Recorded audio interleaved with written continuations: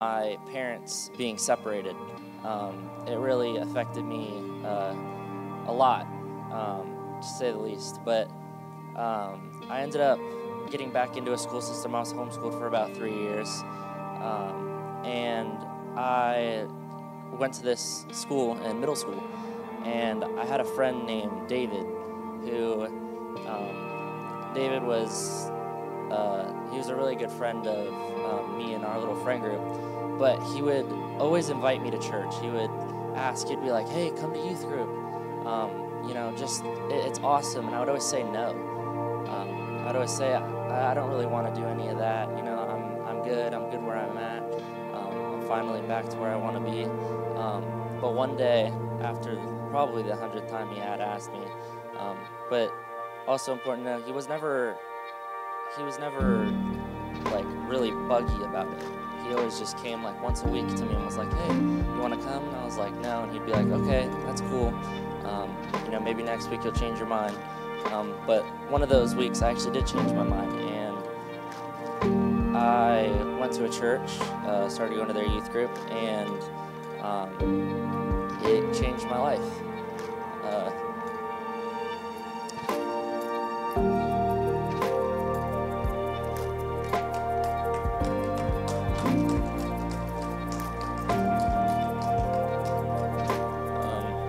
This is like the beginning, so I don't know why I'm crying at the beginning of it. I gave my life,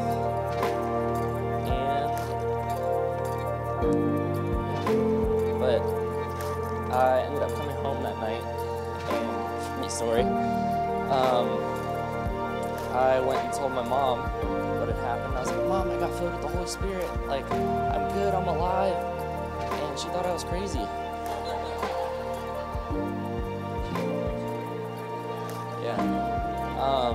She had been hurt a lot by the church, to give her that, but she thought I was crazy. Grant was happy for me, proud of me, and I kept asking my mom. I was like, "Hey, I want to find a church where I can go to on Sunday," because I was going to this youth group for quite a bit at that time. I was going for about a few months, but I finally asked my mom. I was like, "Hey, I want to go to a church. Like, I want to find a church." And she still thought I was crazy, but she had a friend at the time who was attending SALT, and she had asked her and was like, "Hey, I know you go to church. My son really wants to get into church. Where can we go?" And so she invited us to church on Sunday, and I think we were going there for a few times. Correct me if I'm wrong, but my mom ended up giving her life as well.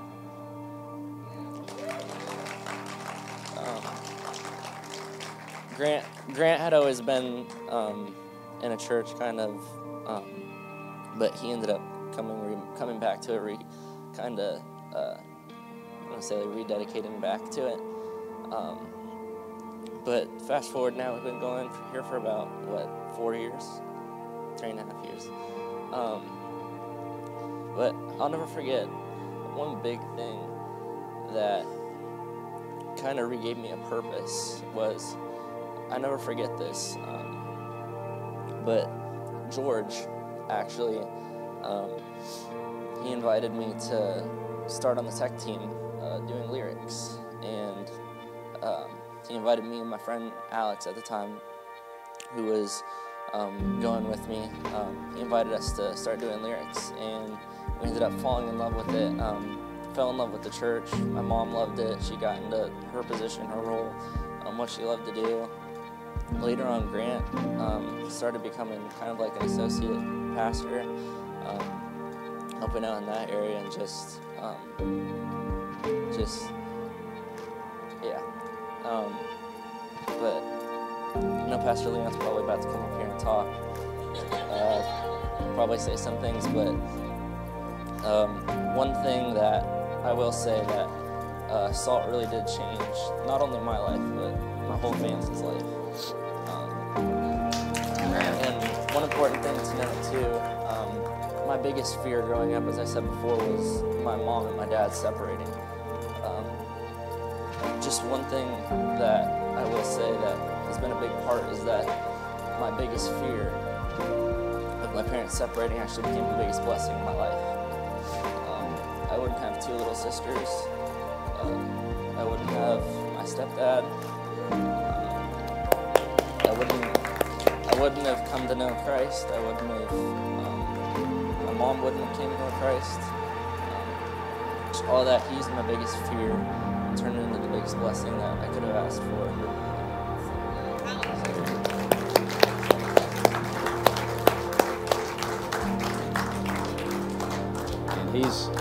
He wants to be a pastor, and so he's prepping up for that, visiting colleges, and we're praying that he goes to Regent and stays in the area.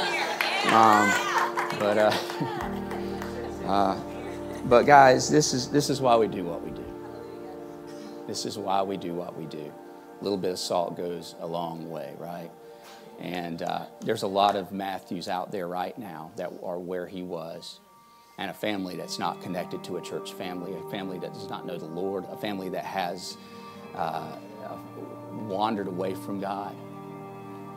And we do everything we can in our power. The reason I gave my life to doing this, to being a pastor, not only I was called to it, but I saw the need that there's a lot of people in our city that do not know Jesus. They don't have hope. They're going into a Christmas season where they're going to be searching. They're going into an Easter season where they're going to be searching. They're coming into different seasons where they're looking for something. That's why we're here. That's why we're here. And invite. That was a good one. Invited. You got invited over and over and over again. You have some people in your lives that you're inviting over and over and over and over again. Do it over and over and over again. Just continue to do it, and they'll eventually say, "All right, come on." And it could be that Sunday that makes the difference. So we want to just kind of pop this up again. Our end of year legacy giving. This is what we're giving to in order to build the future of our church. We want to see our church do we don't want to just stop here. We want to see hundreds of families, if not thousands of families, whatever God calls us to reach more Matthews and reach more families. And the only way we can do that is coming together, leaning in, trusting God. And we have different options. Choose a gift that's right for you. So far, we've kick-started about $3,000 in giving. Amen to that. We've still got about $47,000 ready to get there. We're going to do this till January 14th or 15th, the middle of January. So I ask that you pray and help us, and let's come together to make a difference.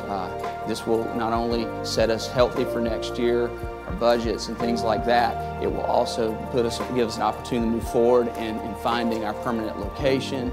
And I just believe that you're going to create a legacy far past where you are right now. This is not about us. This is about the world, right?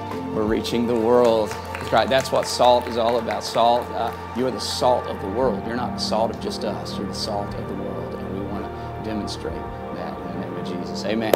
All right, just a few announcements. So right after service, we're having our pitchers and pastries. So you'll have some goodies outside as you go out, and get you a nice picture for your Christmas cards or to hang on your wall throughout the year. We still got one on our wall that we took quite a few years ago. We love, and it's precious to us. So we just wanted to bless you with that. Next week, we're doing something. This is the first time we've ever done this. We're calling it Christmas Giving. Christmas Giving.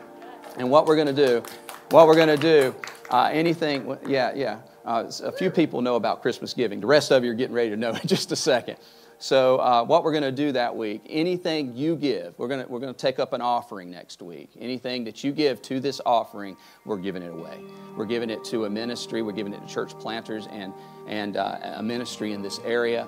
We'll tell you more about that next week. So you need to be here to be a part of that. Let's give big. Let's be generous. I want to challenge you. I want to push you to be generous. Okay, I want to push you beyond your limits. My duty as a pastor is to help you to be generous like God. So let's be generous like God. Let's push forward in that. Also, don't forget we have Christmas coming. So invite, right, Matthew? Let's invite. We have signs. If you haven't got a sign yet, take that and put it out in your home. You got cards. If you need some cards, we're going to hand out those cards and have them to you. You can grab some of those. Invite people to church on Christmas because we want to see people changed. Just like, one life at a time, right? One soul at a time. One life at a time. One soul at a time. And maybe that's you. That maybe that's one person that you know in your life. So let's do this together, guys. All right.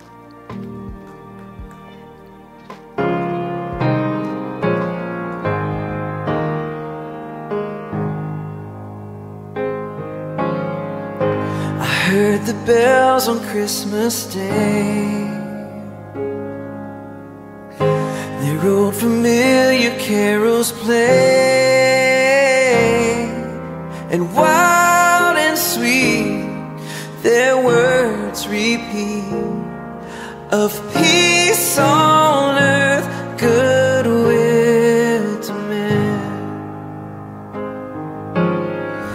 And thought how as the day had come, the steeples of our Christendom had rolled along the unbroken song of peace on earth, goodwill to men. I heard them ringing, I heard them ringing all across the earth. I heard them ringing, the bells remember, they ring forever. Unto us a child is born, our Savior, our Savior. But in despair I bowed my head. There is no peace on earth, I said, for hate is strong and mocks the song of peace on earth, goodwill to men. I heard them ringing, I heard them ringing all across the earth. I heard them ringing, the bells remember, they ring forever. Unto us a child is born, our Savior, our Savior. Then pealed the bells more loud and deep. God is not dead, nor does he sleep. The wrong shall fail, the right prevail. With peace on earth, goodwill to men. To all men, I heard them ringing, I heard them ringing all across the earth. I heard them ringing, the bells remember, they ring forever. Unto us a child is born, our Savior, our Savior, our Savior. I heard the bells on Christmas Day.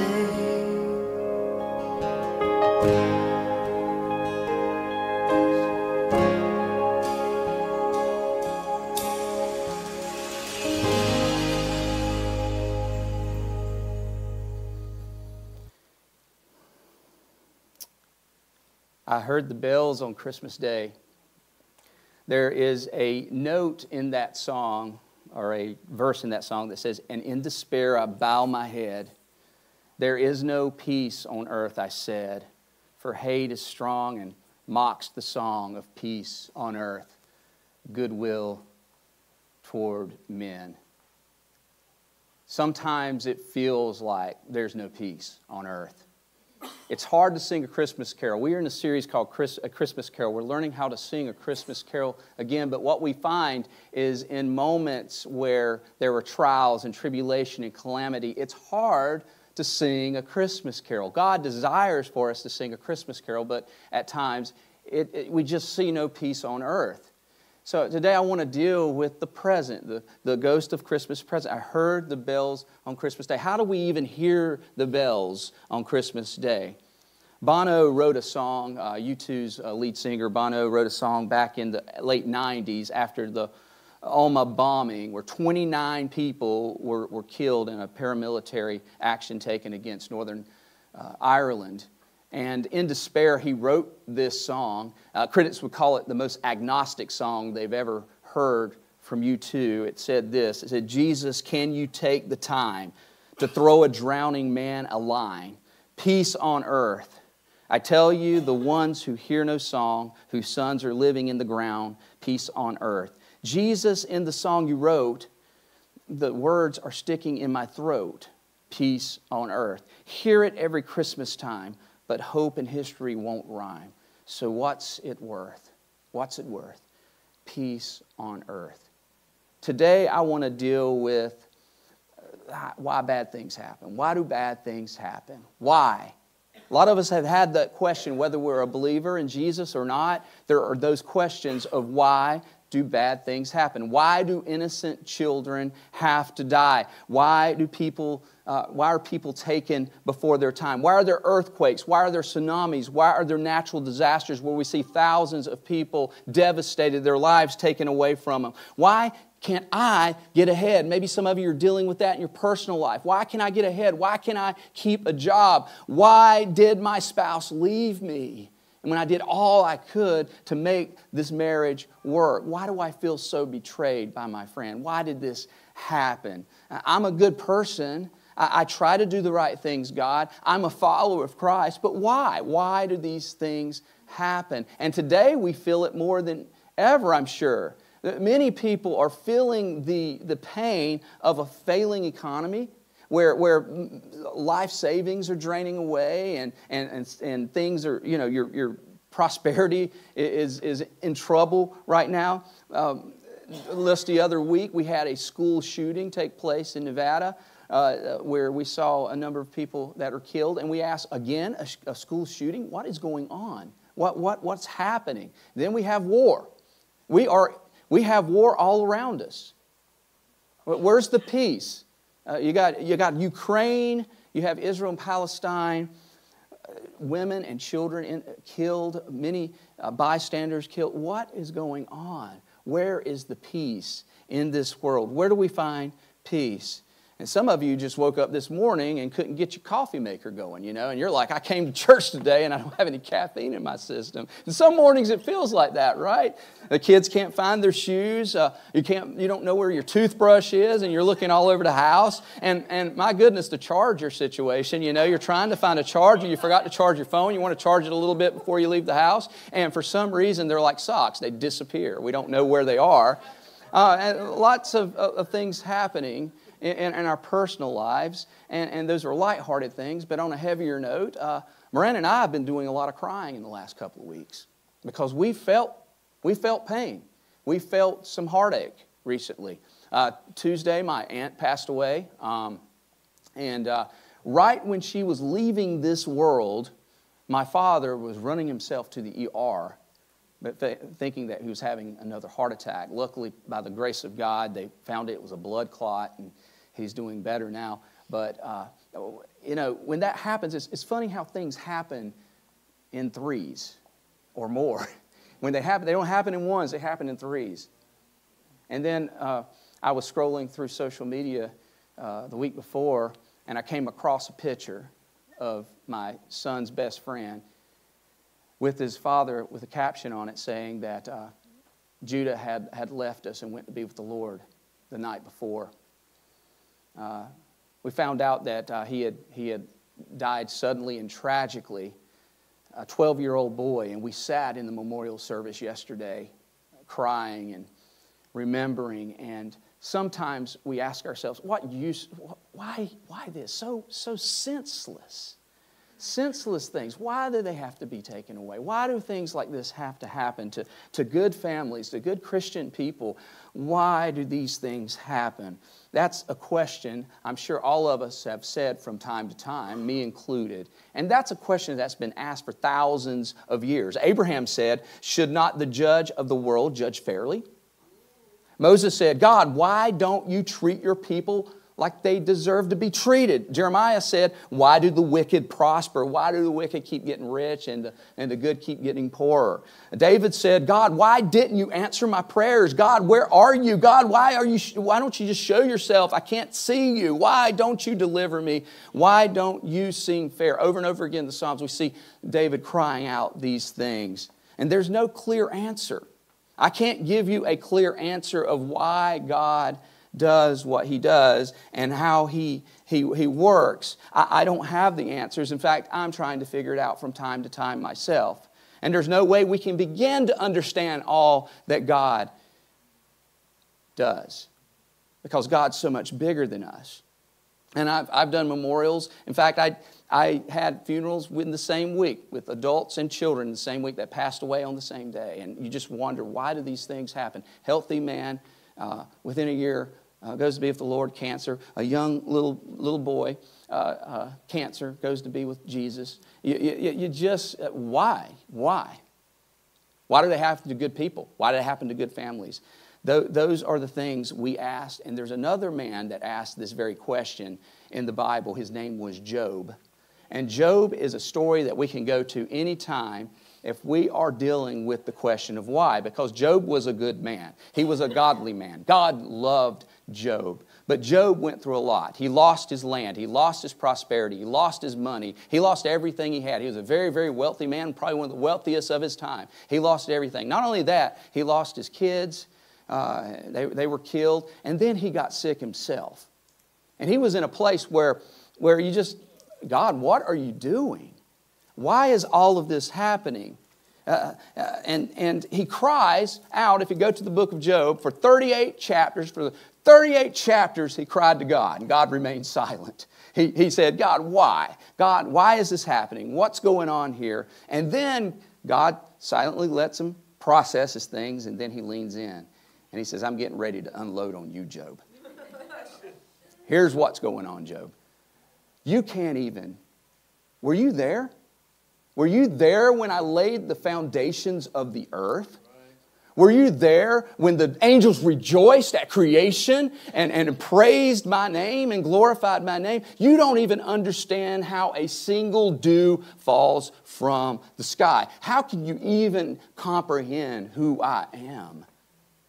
Job, if I gave you everything that I could give you, you wouldn't be able to hold on to what I'm able to tell you. And then Job's response is this in chapter 42. Job replied to the Lord. He says, I know that you can do all things. No purpose of yours can be thwarted.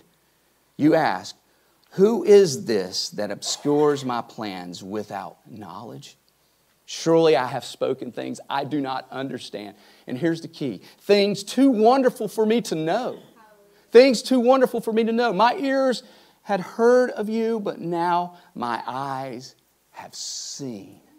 My eyes have seen. And I understand now, Lord. I understand. I can't know it all. But I can trust you, and I know that the things that you have in store, I can't even comprehend right now. I don't know what's going on in this world. I don't understand it all, and I cannot be you. And I turn us to Jesus. I turn us to the personification of who the Father is, and that's Jesus Christ. What did He say about troubles in this world? I think He's an excellent source to go to when we're dealing with troubles. In John 16, He says, I have said these things to you that in me you may have peace. He's been teaching him. He's been showing him things. He's been helping him have peace in such troubled times. He says this, in this world you will have trouble. He didn't say in this world you might have trouble. He says you will have trouble. He didn't say in this world if you follow me, you're going to be saved from all your trouble in this life. He doesn't say that. He says, in this world you will have trouble, but take heart because I have overcome the world. I have overcome the world. And we can have hope in that. And some of you have come in here today, you've heard this message, and you're like, this is Christmas, Pastor. Be positive. Have a positive message. I'm positive that you're going to have trouble in this world, okay? But take heart because I have overcome the world. And it's interesting how God uses troubled situations, how He uses situations that we wouldn't even think of to bring about and reveal His glory. Let's take two instances, the Christmas story and the Easter story. Yes, I'm going to give you an Easter message on Christmas, okay? All right, so first of all, the Christmas story. Let's just think about this for a minute. A young girl named Mary. She's a teenager. She's very, very young. Enjoying her life, wakes up in the morning. She's getting ready to get married. Joseph is her fiancé. She's super excited about that, planning out her wedding. And then, boom, this angel appears and tells her she's going to have God. She's going to birth God. And it's like, what in the world's going on? She was excited in some sense, but in a lot of ways, just imagine the fear in her heart. Okay, let me step back for a minute. I'm getting ready to have a child, and there's no dad. And I'm going to have to explain this to Joseph, and I'm going to have to explain this to the people in my village. I'll be ostracized. I'll never be able to wed. I might be alone the rest of my life. I don't know what's going to come of this. Obviously, you read the Bible, and Joseph is visited by an angel and tells him and confirms with him, hey, this is happening. So he comes and partners with her and says, we're going to do this together. God has called us to do this, which is a great thing. But look, the world is taxed. We got to go to our home city to be taxed. What better time, or worse time rather, to have taxes come upon you? Taxes always show up when you don't want them, don't they? I mean, even back then. So they had to go to their home city, had to get a donkey. It wasn't like a nice Mustang to ride in, okay? It was a donkey on a terrain that was hard to travel, a pregnant woman taking that journey. Just awful. What is going on? And, oh, wait a minute. Joseph, I think I'm getting ready to have the child. I'm ready to have the baby. It's coming. Oh, no, what are we going to do? No problem. Mary, we'll just go over to the nearest hotel, check in, and we'll get you right, and we'll figure this out. Oh, wait a minute. Everybody's traveling, so there's no room. There's nowhere. Well, there's a barn in the backyard, okay? There's some poop on the ground, some animals and stuff like that. I'm sorry about that, but that's all we have. We'll take it. And here we are in a shed in the back of an inn with animals, and here is the Christ child being born. We romanticized the nativity scene, but it wasn't anything to look at. It's amazing how God uses interesting situations to reveal His glory. And not only that, God appears again and says, y'all got to run or y'all going to die. Is this going to get any worse? There's somebody after you. King Herod is after you. And they also learned that because of their child. Imagine a mother's heart when she hears that there were hundreds of children that were killed because of them. Could you imagine God revealing Himself in tragedy, calamity? This is nothing new. Let's fast forward to Easter. They believed that there was going to be this king to come to the earth, this righteous king. And here's Jesus performing miracles, teaching in extraordinary ways, like they've never seen before. Here, this must be the Messiah. This must be Him. He's going to take the world by storm. We're going to follow Him. But instead, Jesus is arrested, put on criminal charges, put to death by crucifixion, so degraded, so humiliated, inhumane. Even a Roman citizen wasn't allowed to be crucified. Here Jesus is being crucified like a common man, lower than a common man, in fact. And the disciples scatter. What are we going to do? Where are we going to go? What's going to happen? I mean, did we get it wrong? God, we followed you. Is this what happens when we follow you? Is this what happens when we try to do your work and your will? Is this it? And they cowered away in disbelief. They didn't believe. But what changed their minds? What changed their minds? In Luke 24, this is what changed their minds. On the first day of the week, very early in the morning, the women took the spices they had prepared and went to the tomb, and they found the stone rolled away from the tomb. But when they entered, they did not find the body of the Lord Jesus. And while they were wondering about this, suddenly 2 men in clothes that gleamed like lightning stood beside them. In their fright, the woman bowed down with their heads faced to the ground, but the man said to them, "Why do you look for the living among the dead? Why do you look for the living among the dead? He is not here. He has risen." That's the power. That's where the statement changes everything. That's where that scripture changes everything. Why are you looking for the living among the dead? I ask you the same question. Why are you looking? Why are we looking for the living among the dead? He is not here. What changed everything was resurrection. What changed people's views and what changed people's cowardness, and they stood up and they went out and they proclaimed Christ and gave their lives for the cause of Jesus, wasn't just because of some hearsay or some kind of speculations about Jesus. It was eyewitnesses to the account that Jesus, He says, "Here I am." He showed up to them on multiple occasions, taught them, told them, "I'm leaving you, go out and make disciples of all nations." And that's why they did. They didn't do it just because there was some kind of teaching in the distance. It was because Jesus had risen from the dead. It's all about resurrection from the dead. And without the event of the resurrection, as Paul would say, if Christ didn't rise from the dead, our preaching is useless and our faith is too. We have no faith if we don't have that to stand on, if we don't have that ground to stand on. But whilst we do, because we believe, and for you and me, not only has he risen from the dead, He's risen our lives. He's given us spiritual resurrection. He's working right now. And He's resurrecting this world from death. And we hold on to that. We believe that because we too have been changed. I've been changed. The reason I'm up here today is because my life and my heart have been changed. The old me is gone and the new me has come into place. I experienced the resurrection of Christ for myself. The reason why the church is still advancing, even in a dark world, the church is still going, even though in where we are right now, it might not seem that way, is because Jesus Christ is raised from the dead and He's raising people every day from the dead. And because I believe that, I can believe in every promise in Scripture that He's given me. Amen. I can hold on to every promise.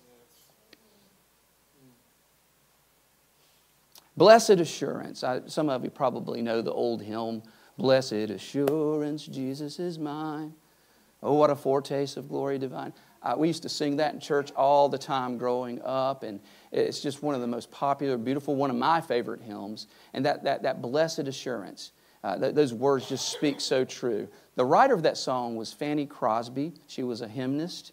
And what you may not know about Fanny, if you knew that she was the writer, she was blind. She was blind. She was blinded as a child. They say it might have been some type of medical mistake, that they placed some cream on her eyes to help her with some infection, and it ended up blinding her. So all of her life she was blinded. Not only that, she grew up without a father because her father had passed away within the first year of her being here. So she never knew her father. She grew up, got married, but had one opportunity to have a child. She lost that child in birth. It was very painful for her and her husband. In fact, her husband lived the rest of his life sort of a recluse. They lived apart a lot. It was a very tragic life in our eyes. Oh, I cannot believe this happened, and we think about that. But she had an assurance.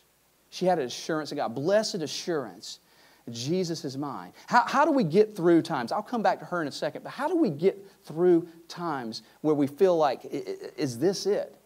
Blessed assurance. We have assurance on the promises. She held on to those promises.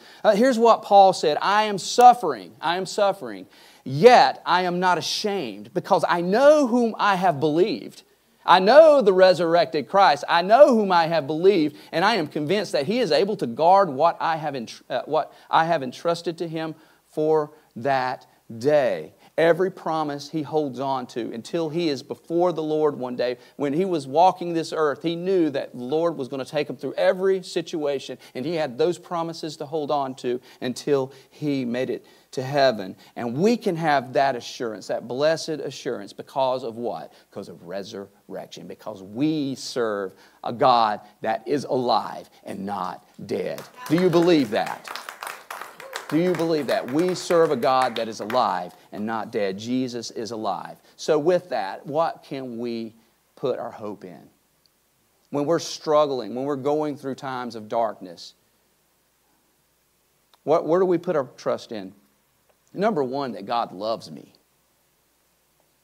I know that God loves me because I know that I have a risen Savior. I know that His promises are true, and God loves me. Why does God love me? Because He said He loves me.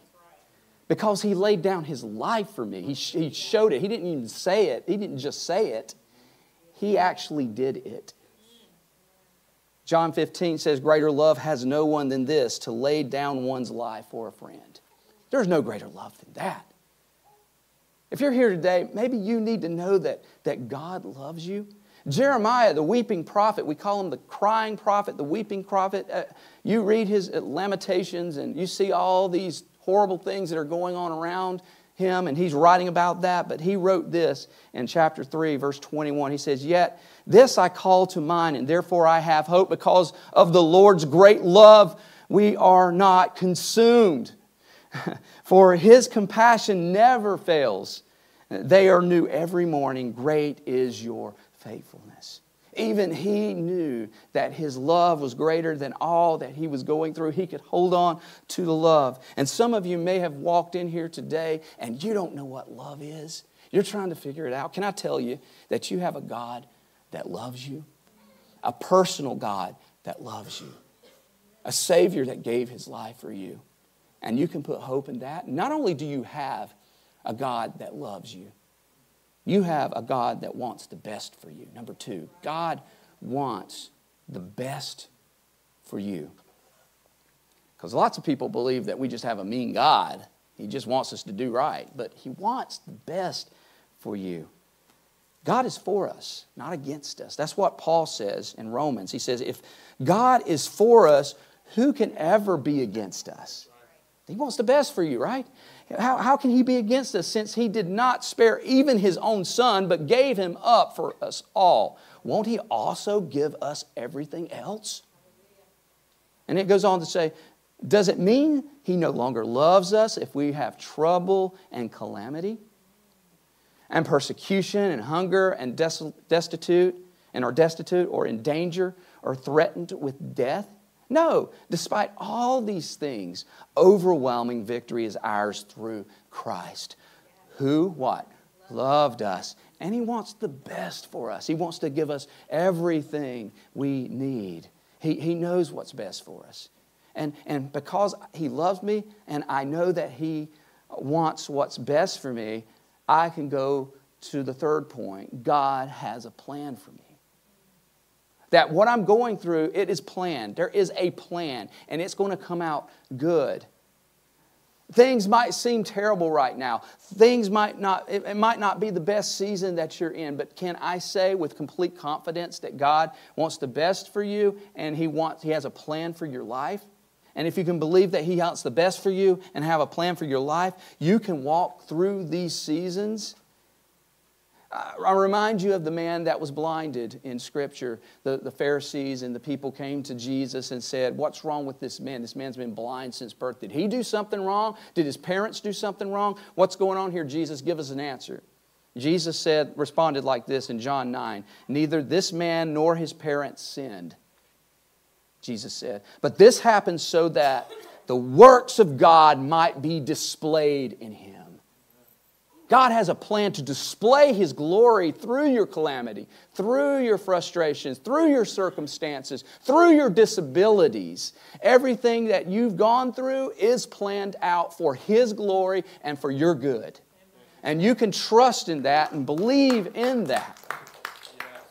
Fanny Crosby, going back to her, she gave her life to Jesus at 31 years old. And she made a statement to a friend, William Bradbury. He was a famous publisher and hymnist, back in the late 1800s, early 1900s. And she said this. She said, I feel 100 hymns in my head. The Lord has given me a purpose in my life. See, and she goes on to make statements about, if I had not been blind, I would have not been able to write the way I've written. I would have not been able to see things the way I see them. It would have taken away from the thing that God had given me, the purpose that God had given me.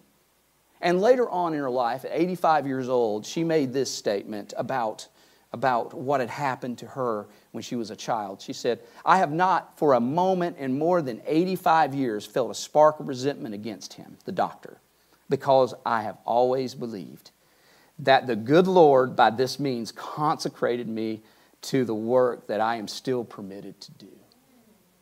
He consecrated me. There's a reason behind it, that God has a plan for my life, for His glory. You may be familiar with the evangelist Nick Vujicic, an American evangelist. He was born with no arms and no legs. He struggled with depression, bullying when he was younger. And one day he read John 9 about the man born with a disability, and it changed his life. It changed his life. He made a decision to surrender to Christ. And he said this, he wrote this. He said, due to the emotional struggle I had experienced with bullying, self-esteem, and loneliness, God began to instill a passion of sharing my story and experiences to help others cope with whatever challenge they might have in their lives. Turning my struggle into something that would glorify God and bless others, I realized my purpose. The Lord was going to use me to encourage and inspire others to live to the fullest potential and not let anything get in the way of accomplishing their hopes and their dreams. God's purpose became clear to me, and now I'm fully convinced and understand that His glory is revealed as He uses me just the way I am. And even more wonderful, He can use me in ways others can't be used. He has a plan for our lives. As Jeremiah said, for I know the plans I have for you. I plans to prosper you, not to harm you. Plans to give you a hope and a future. Amen. We can hope, believe in that. We can hope in that. God has a plan. God has a plan for our lives. And then finally, number 4, God will bring me through. God will bring me through. That's the hope you can have. God is going to bring you through. He loves you. He cares for you. He has a plan for your life, and He wants to bring you through. He wants to bring you through. You are an overcomer. I have overcome the world, therefore you have overcome the world. As Paul writes to 2 Timothy 4:18, the Lord will rescue me from every evil attack and will bring me safely to His heavenly kingdom. To Him be the glory forever and ever. Though I walk through the valley of the shadow of death, my God will be by my side.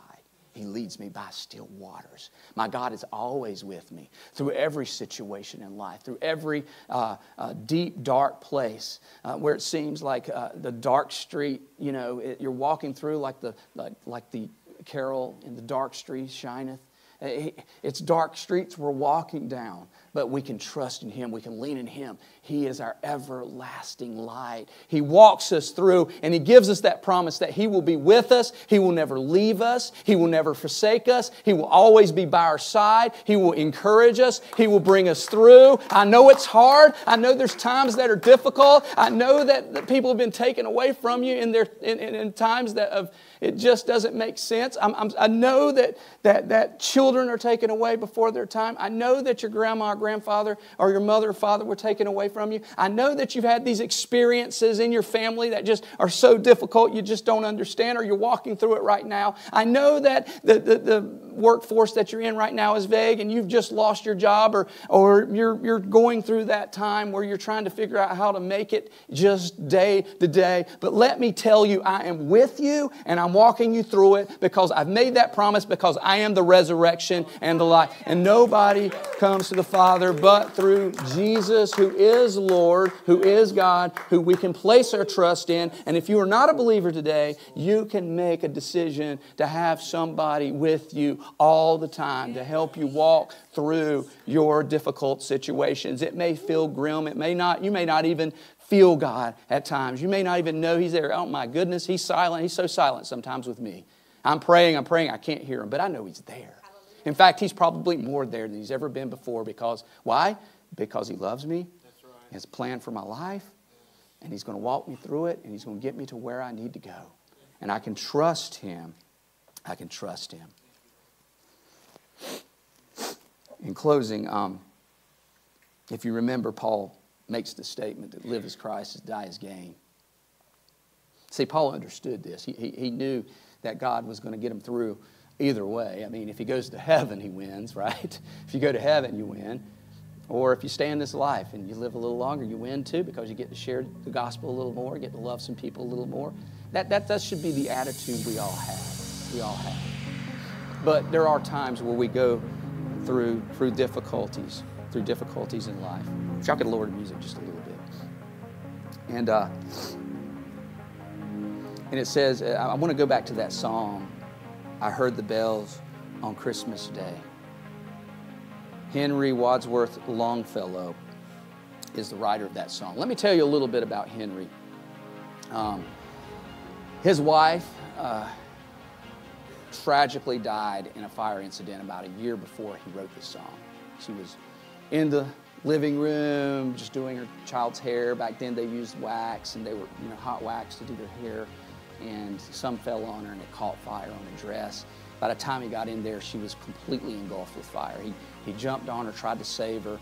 She could not sustain the burns she had on her body. She ended up passing away a few days later. He developed so many scars on his face, he grew his beard out to just hide them. That's how bad the burns were on his face. He lost his wife. A year later, the Civil War breaks out. The Civil War is in full swing. His son goes off to war, to battle, and gets critically injured. Comes home. He may not ever be able to walk again. And here we have a man who's gone through trials, who's gone through, it's wartime. War's all around him. A widowed 57-year-old man with 6 children. 6 children. The oldest, which is wounded, possibly never to walk again. And on Christmas, 1863, he heard the bells ringing. He heard the bells ringing on Christmas Day in Cambridge, singing Peace on Earth. And that's why we have the lyrics. And in despair I bow my head, there is no peace on earth, I said. For hate is strong and mocks the song of peace on earth, goodwill toward man. But he doesn't stop there. Listen to this and listen to it well. Then pealed the bells more loud and deep. God is not dead, nor doth He sleep. The wrong shall fail, the right prevail, with peace on earth, goodwill toward man.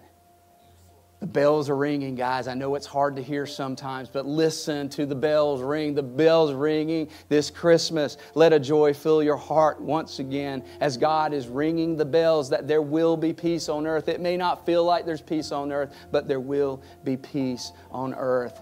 Let there be peace in your heart. Let your heart sing a joyful song once again, a Christmas carol once again. And Jesus is alive. He's alive, and that should be something we celebrate and we trust in. So today I want you to have the opportunity to either rededicate your life to Jesus, give your life to Jesus, or just make a commitment. I am going to stand firm with you, God, no matter what. And even when my whys come in life, I'm going to trust you to bring me through. Amen. Let's believe that today as a church. Let's lean in prayer right now. God, Holy Spirit, we ask you to fill this place right now as we pray and we close. And I know there's people here that may be going through different seasons, different things, maybe they're in a great place, but for many, this Christmas just doesn't seem like the type of Christmas they would have expected. God, Holy Spirit, touch their hearts, God. Touch hearts today, Lord Jesus. Touch us, God. Spirit of the living God who is alive today, touch and change us, Lord. If there's one person today, if you're here today with heads bowed and eyes closed, and you want to dedicate or rededicate your life to Jesus, won't you make that decision right now? He's here and He's alive. Just confess your sin to Him. Lord, I've been a sinner. I've fallen short of your glory. But I know that you died on the cross, that you love me so much that you gave your life for me. No greater love is there than someone to give their life for a friend. And you gave your life for me. So today I receive you into my heart. Make me a new creation. The old is gone, the new has come. Change my life, Lord. As you changed Matthew's life, as you changed Christina's life, have you changed so many different people's lives that have these testimonies that we've been sharing the last couple of weeks? God, we give it to you. In Jesus' name, amen.